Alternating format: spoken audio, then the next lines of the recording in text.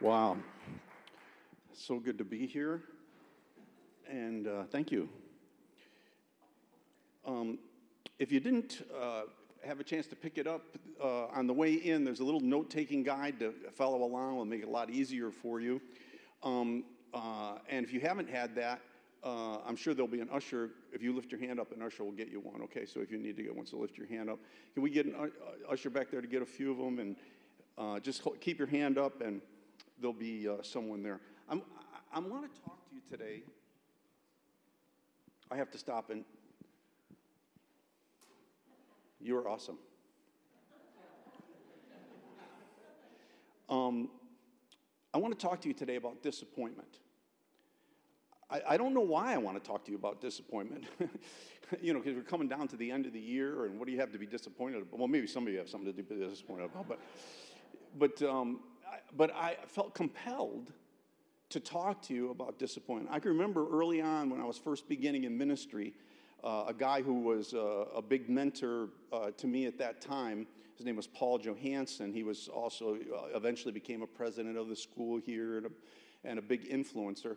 But I asked Paul one time, I was just getting started in ministry, and I was seeing a lot of people blow out left and right.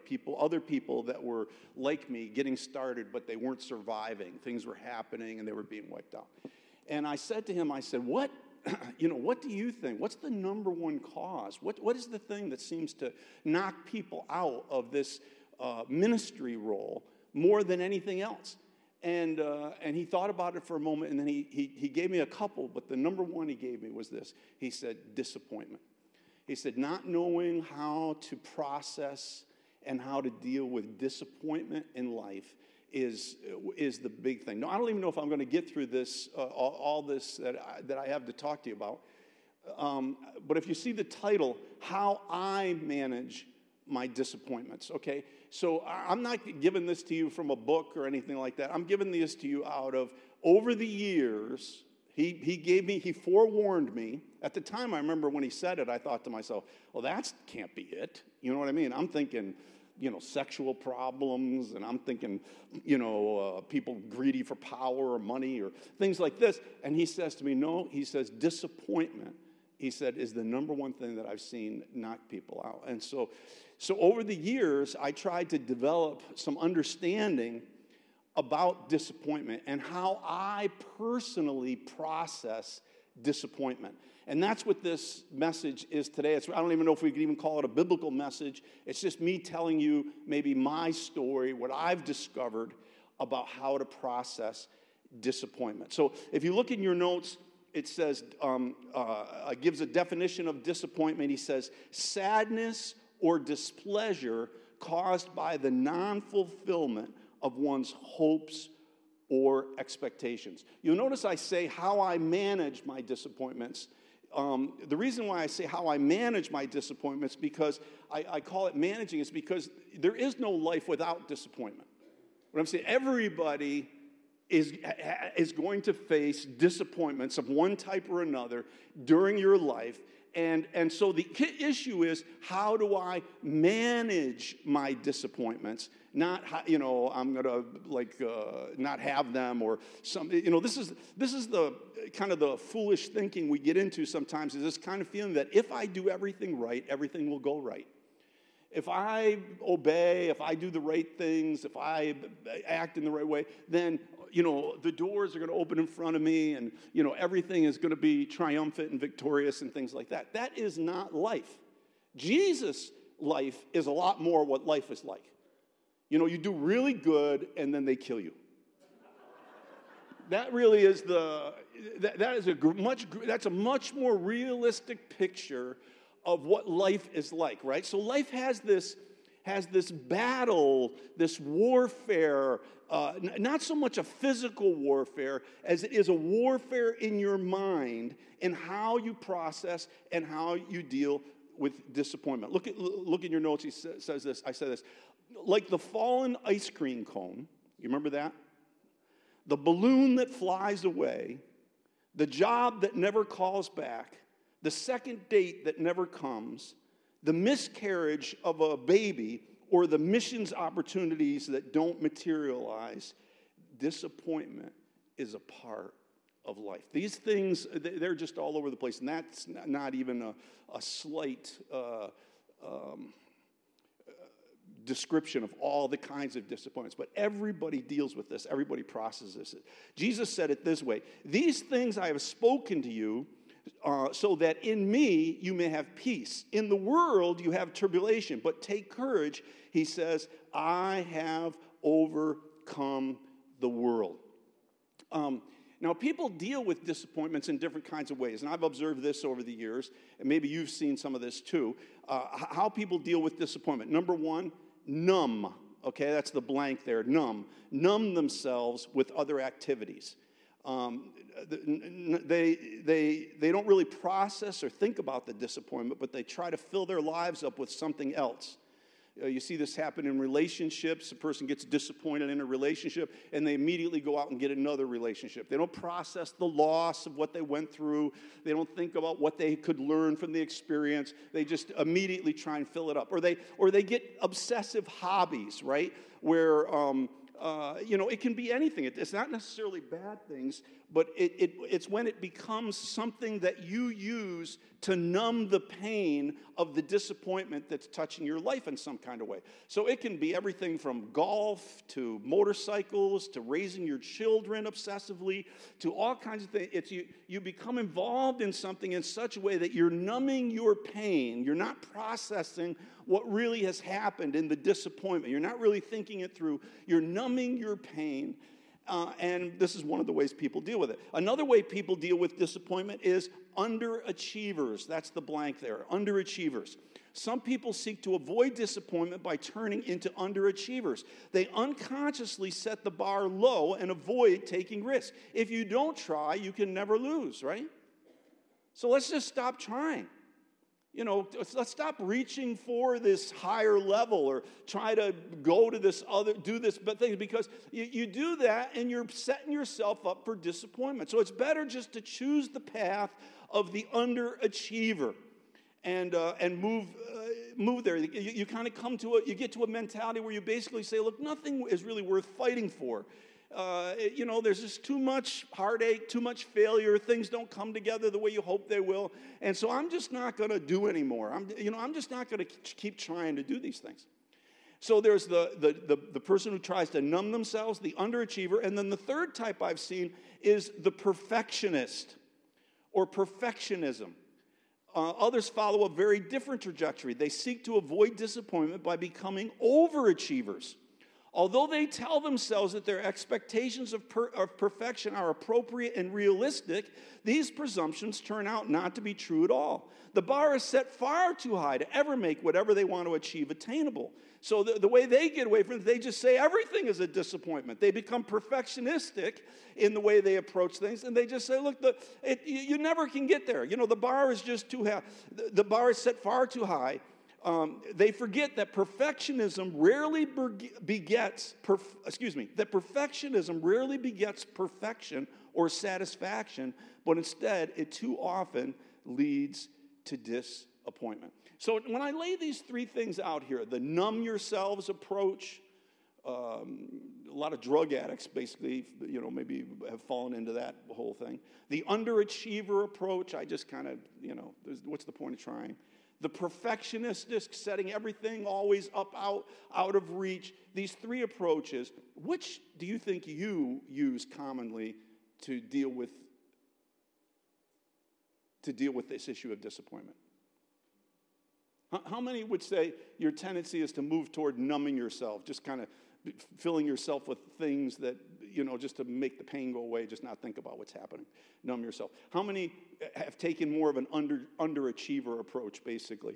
I just, what's the point of fighting? What's the point of trying to get there? What's the point of, and how many think they have kind of more of a perfectionistic approach toward things? So it's interesting, isn't it? That's there. So we have this way of process. I thought there was a great little quote here from Winston Churchill. Winston Churchill once said, "Success is the ability to go from one failure to another with no loss of enthusiasm." I like that. You got one problem after another, but we're just going for it. One more time. They're just going in that way. So how do I manage my disappointments?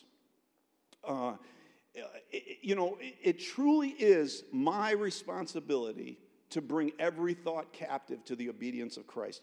Let's look here at 2 Corinthians 10, 3 through 5. It says, though we walk in the flesh, we do not war according to the flesh, for the weapons of our warfare are not of the flesh, but divinely powerful for the destruction of fortresses.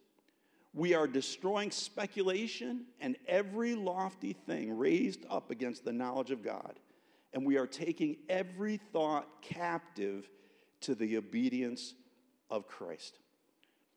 So there's this dimension of life that you've got to really come to embrace. And a lot of times when we keep kind of a childhood mentality, we don't understand that. And it's very simply this, that God is with you, and He wants to give you great victories, but everybody only gets the ground that they fight for. What I'm saying is, God will say to you, this is your promised land. But nobody just gets it because God said it. Everybody has to step into the promised land.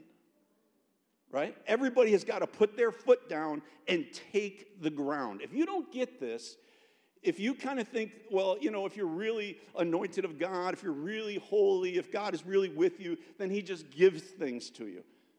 I'm telling you, this is not how life works, all right? It is not how life works. The way life works is this. Here I am. I've given myself to God, and God says, all right, you've given yourself to me. I've given myself to you. Here is what I have for you. Here is the victory that I have for you. Here is the opening I have for you. Here's the thing. And so now you're going, okay, well, I'm here, Lord. Just come on. Lay it on me, baby. I'm ready to go, right? But that's not how it works. He says, here it is. If you want it, take it. If you want it, step into it. But if I step out there, somebody's liable to smack me on the head. Yep, that's possible. But you don't get any of it unless you step into it. Unless you say, okay, this is, I look over at somebody and they're sick and I feel an unction inside, and the Lord says to me, if you pray for them, they will get healed. Now, you wouldn't think to yourself, oh, okay, awesome, right? But all at once then you start thinking to yourself, wait a minute, what if I'm not hearing right? What if I walk across this space here and I say to them, hey, would you mind if I took a moment just to pray for you, And they go, oh, yeah, no, go ahead. And I lay my hand in Jesus' name, I be healed, And then what if nothing happens? Right? It's better just to stay over here. Right? So the promise is there that you can have this thing, you can have this victory, you can have this, but nobody gets the victory unless they step into it, unless they go over, unless they risk, unless they expose themselves in some kind of way. Nobody gets it. So you got to get this in your mind. And this is especially true as it comes to disappointment. Disappointment will eat you alive. People will disappoint you. Circumstances will disappoint you. There'll be all kinds of places where your expectations will be fallen short of. And it will eat you alive, and you'll find yourself just quitting the ministry, quitting following in the purposes of God for your life, quitting all that kind of stuff, because that disappointment just so saturates you unless you learn how to do battle. So I want to share with you a couple of ways that I fight. This is what I have to do for myself. Okay, number one in your notes. Using gratitude to reframe my thoughts. In everything give thanks, for this is God's will for you in Christ Jesus. What is there to thank God for, okay? What is there to thank God for in my current situation? What is there to thank God for in this disappointment, right? Because something happened that I really didn't want to happen, and yet that's where it is. What is there to thank God for? You have to reframe your thoughts through gratitude, okay? I'll give you an illustration of this.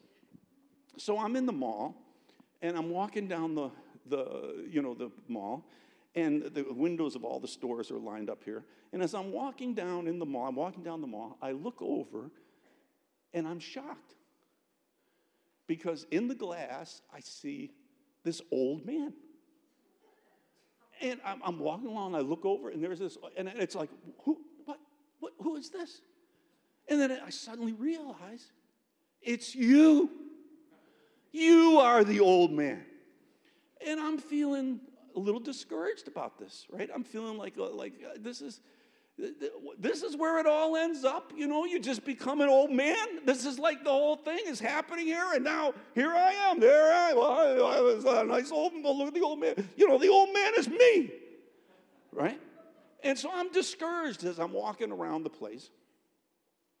And then I see this guy walking with a T-shirt on. He's another old man. I recognized him right away as an old man, but... And on the T-shirt, it says, aged to perfection. Aged to perfection. And all at once I think to myself,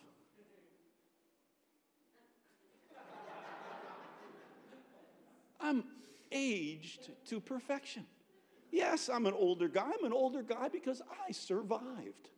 I'm an older guy because I kicked some butt in life, I'm an older guy because I did some things that, and all at once, my thinking gets transformed. You get it? My thinking gets transformed because of realizing I'm thanking God for the victories. I'm thanking God for the triumphs. I'm thanking God for the things that happen. So this is one of the ways that we can do battle with disappointment. You've got to take the time. And this is it's a process. You got to take the time to look at your situation and say, okay, where is the Lord in this? A lot of times when things go wrong for me, a lot of times I stop and I go, okay, remember, God is always more interested in what he's doing in you than what he's doing through you or any of this other stuff, right? He's developing something inside of you. And so I'm always... It means a lot to me to realize this idea that God is trying to work on me. And so I many times I'll stop in a situation and I'll forget about, here's this disappointment. Well, why didn't this happen? Why didn't it happen? I forget about that and I'll say, Lord, what were you trying to work in me as a result of this disappointment? What were you after inside of me? What were you dealing with inside of me? If you don't realize God's dealing with some things inside of you, you're missing out on a lot of stuff. Let's look here. Number 2, understanding God's primary purpose is to grow you.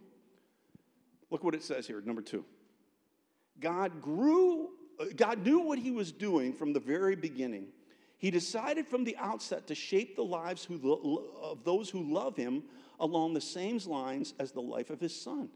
The Son stands first in the line of humanity. He restored. We see an original and intended shape for our lives there in him. After God made the decision of what his children should be like, he followed it up by calling people by name.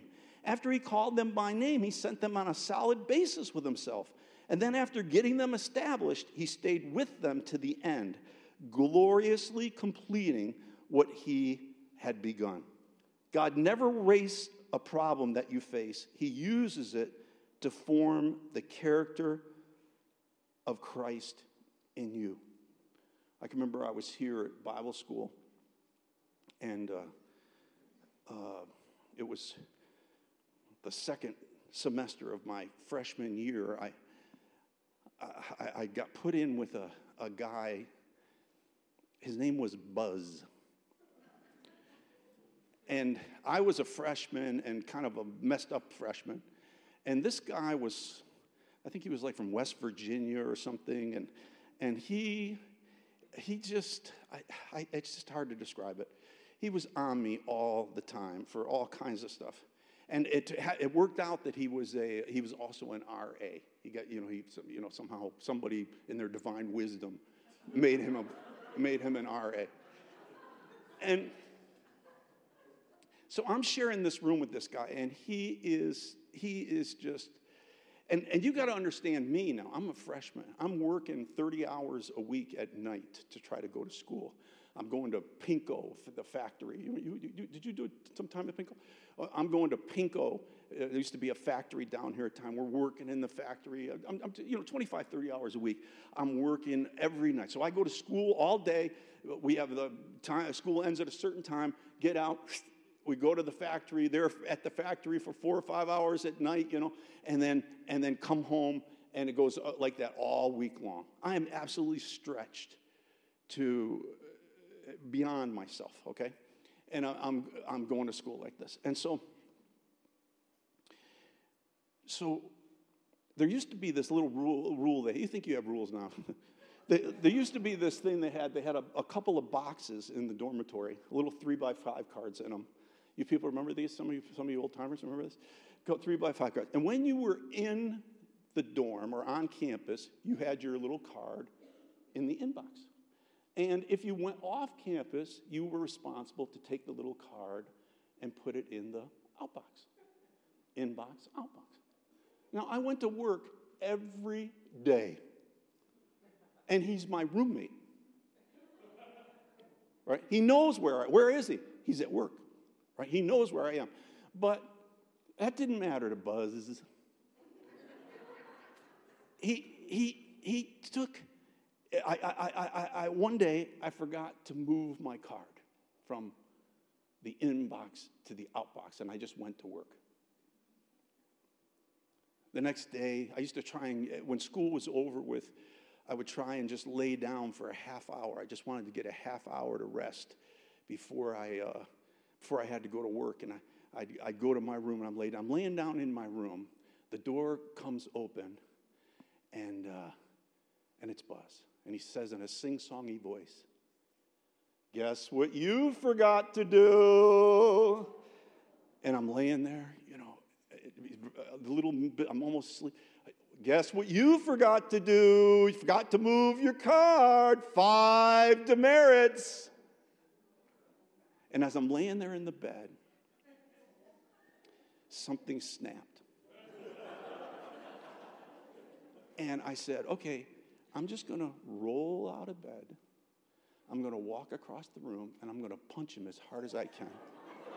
Right in the face. I'm going to smash him right in the face. This could have been easily the end of my Elam career, okay, right here. And so sure enough, guess what you forgot to do? 5 demerits. And I just, okay, that's it. I turned, I rolled over, I started getting out of the bed. I was almost completely standing up, and the Spirit of God fell on me. Kabam! And the Lord says to me, "That's it." And I was like, I fell back into the lower bunk I was on. He said, "That's it. That's what I've been after in you." See, I thought Buzz was the problem. You with me? Buzz wasn't the problem.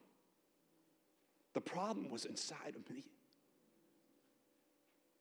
And I remember I just wept on the bed. I was just so overwhelmed, so overwhelmed with everything that I was failing at school, everything in life. I just wept on the bed because God was after something inside of me. So you always have to remember everything that's going on. God is after something in you. This is what it's about. It's not by other people. This is what he means by our weapons are not natural things. It's not natural enemies that we're dealing with. It's spiritual enemies that we're fighting with. Okay, look at number 3. Trusting in the wisdom of God. Daniel 2:20. He said, "Let the name of God be blessed forever and ever, for wisdom and power belong to him." Look at this tremendous quote from Chip Ingram. This has helped me so many times. The wisdom of God tells us that God will bring about the best possible result by the best possible means for the most possible people for the longest possible time. The one with the greatest wisdom has the greatest power and is working for the greatest good inside of us. What that's telling you is this: if you understood everything God was doing, if you understood really what was going on, you wouldn't be angry. You would be saying, "Thank you, Lord, for doing this. It's not the path I would have picked. It's not what I would have wanted, but thank you, Lord, for doing this." And I put a list of things in here. One of the things you have to do, one of the ways you do battle is through self-talk. And so these are some of the confessions that I make, right? So when I'm going through something difficult, these are the things I'm saying to myself, right? Instead of accusing myself, attacking other people, everything else, these are some of the phrases that I say to myself. So you can put this someplace and just repeat these. Matter of fact, repeat them with me right now. So after I say this, God knows what he is doing. Say that. God knows what he's doing. Say it. God is not trying to hurt me, but to bless me. God will make me better through this. I want to be comfortable, but God wants me to grow. This is not a mistake, but God will use this to change me. God will not waste my pain. What others have meant for evil, God has meant for good. God never promised me a trouble-free life. He promised to make me like Jesus. If I sow in tears, I will reap in joy. So there's a little set of phrases, but over the years, you start accumulating these. And you need some of these babies, right? So if you don't have any of your own, pick some of mine and grab them. And when things start happening, just start saying these things over in your mind. Your self-talk, see, what you say to yourself, that is where a lot of poison and where you can actually stop problems before they ever get started by speaking some of these things into your situation. Okay, number 4. Separate goals from the underlying desires God has put in your heart. Trust in the Lord, do good, dwell in the land, cultivate faithfulness, delight yourself in the Lord, and he will give you the desires of your heart. Commit your way to the Lord, trust also in him, and he will do it. See, now goals, they are changeable. You're going to have all through your life, you're going to have different kinds of goals in different kinds of circumstances. Matter of fact, you're in one set of circumstances. For example, I was the president of the school. And then it came a point where I stepped down as the president of the school. Now I'm not the president anymore. I had all kinds of goals when I was the president of the school that those goals had to be let go of now.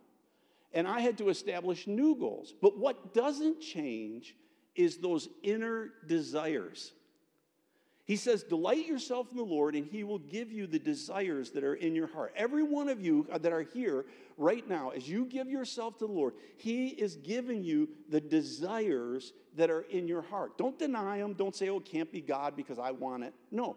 If you have given yourself to the Lord, if you've delighted yourself in the Lord, he will give. Now, so what happened is my job changed, right, as president of the school, but my desires don't change. Those were given by God. They're absolutely, they're a part of me. They're who I am.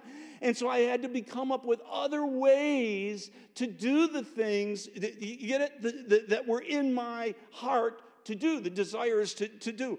I ended up starting a ministry called Not Many Fathers. And that comes from the phrase where Paul says, he says, you have many tutors, but not many fathers. Why? Because one of the inner desires of my heart has been the developing of leadership and helping people, young leaders, and helping people come into their call. And well, that was there when I was the head of the school, but when the head of the school, my goals had to change when that changed.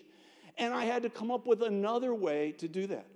I have a burning desire to preach. Some of you know I preached. I teach preaching here at the school. I have a burning desire to preach. That didn't start recently. That has been in me. When I told you about the factory in Pinko. When I was in the factory at Pinko, I worked in. They called it the electrical test area. And what you would do is you'd pick up an insulator. That's what they used to make there. You'd pick up an insulator. You'd put it on this little rack. And the rack would go into this room in front of you. And on the other side, as it would kind of go around, a lightning bolt would come down. And if there was any flaw in that insulator, the insulator would explode. It was quite a job to have, really. the insulator would explode. And so this thing is coming around. I'm loading it. So there's like 4 of them. I'm loading it, and then that moves forward. I'm loading the next one. That moves forward. Now they're getting hit by light. This machine was so loud. You could not hear. Like, I had a guy stand next to me doing the same thing, and we couldn't talk to each other. You couldn't hold a conversation with them. Like, hey, let's do a break for lunch. You couldn't have a conversation. This machine is just going bam, bam, bam, bam. So I said, I'm going to start preaching. Nobody can hear me anyway. And these insulators, they definitely need it. You know what I mean? They need something. So I would preach, you need to give your life to Christ. I'm preaching away. Lightning would hit them. You didn't listen to me. You know what I mean? And I'm so built up with this, so fired up with this passion to preach that I couldn't understand why people didn't want to let me just start preaching. I came to the school student ministries, and I said to them, are there any churches that just need me to come out there and, do a little preaching for them and this kind of thing? And, they were trying to be nice to me, but nobody wanted me, basically to come. And they said, well, we got this one place you can go. He says, the Open Door Mission in downtown Rochester. And every evening at 6 o'clock, they feed people. But there's no eating unless you hear the preaching. Okay, you come in, we preach to them, and then they can eat their food, right? Kind of a thing. So now this is my congregation. I'm at the Open Door. They are sitting there, they're clipping their nails while I'm talking. They are drug-filled, alcohol-filled, all kinds of brokenness in this room, but they can't eat until they hear me preach. And I would get up there and preach. Now, I'm sure if you had looked in the window, you would not have thought to yourself, hey, future prophet to the nations. You wouldn't have thought that. You would have looked in the window and thought, who is that poor loser with all these drunken people, trying to talk to them about Jesus, right? Kind of a thing. But I did it. I went every week and did it, and did it. I can remember when 5 years later, I got an invitation to go. I'd just come on staff here at Elam, and I got an invitation to go to India with Carlton Spencer, who was a longtime president of school, 35 years, to go to India. I went with him to India, and almost the door opens up, and I am standing in front of 10,000 people with a brush arbor over them, preaching the Word of God to 10,000 people in India in fulfillment of the vision that God had put in my heart, prophet to the nations. In fulfillment of that, here I am, doing this thing. What am I trying to say?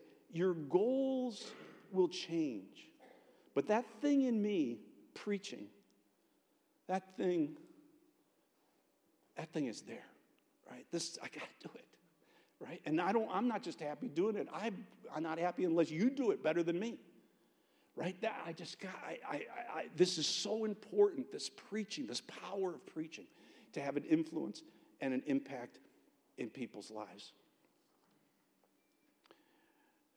Okay, I'm going to quit. Let's just take a moment and bow our heads and our hearts, okay? Before the Lord. Jesus, Jesus, Jesus, Jesus, Jesus.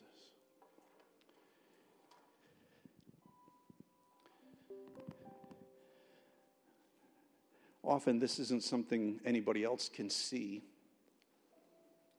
but maybe you have been battling internally with unfulfilled expectations.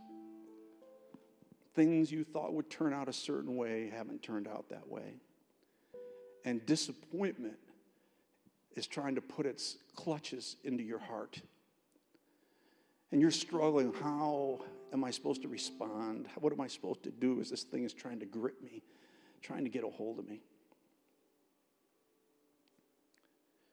And today, this hasn't just been a sermon for you. It's been a call. You could hear the Lord saying something to you, saying, this guy's talking to you about something you need to learn, you need to know. He's talking to you about this special fight. If you've been battling for some reason with disappointment and its grip on you, I want you to just lift both your hands in the air right now, right where you're seated, just humbly confessing your need right now. You've been struggling with disappointment, falling short of expectations, falling short of what you thought would happen, what you hoped would happen. You've been tempted to move to numbness. You've been tempted to move in all these different ways, but the Lord is inviting you right now, and he's just saying, you know what? All this stuff is all me. It's all about my love for you. It's all about, you thought it was about this certain accomplishment, but it's not about this certain thing that you thought was going to happen. It's about the fact that I am causing you to become the person that I want you to be, that I'm going to finish the work that I started in you, and that even your pain, I will use it like a surgeon's scalpel to reshape you and to help you. That I have a purpose in all of this. That I'm not going to waste anything, the Lord is saying. Lord, right now around the room, different ones have their hands just raised. I just ask by the power of your Spirit that you would just come upon different lives, just different hearts right now. Make yourself so real. Goals will change, but the heart passion that you have is not going to change. And God is making you. He's making you. You thought buzz was the problem. Buzz is not the problem. He's making you. He's shaping you. And if you are willing to recommit to the fight right now, if you're saying, yes, I will go, just tell him right now. Just tell him. Say, Lord, I'm in the fight. I'm not giving up. I don't understand. Success is not being defined the way I hoped it would be, but I am in the fight, and I'm going to keep doing what you're telling me to do every day now. Every day. I'm going to keep following you, keep doing your will, keep doing what you're telling me to do, trusting that you're going to complete the work that you've begun in me. We thank you for it now. In Jesus' name we pray. Amen. Let's applaud the Lord. Can we do that? Just applaud him. You are worthy, Lord. You are worthy of my whole life. Everything that I have. You are worthy, Lord Jesus. In your name we pray. Amen. Amen. Bless you guys. I love you.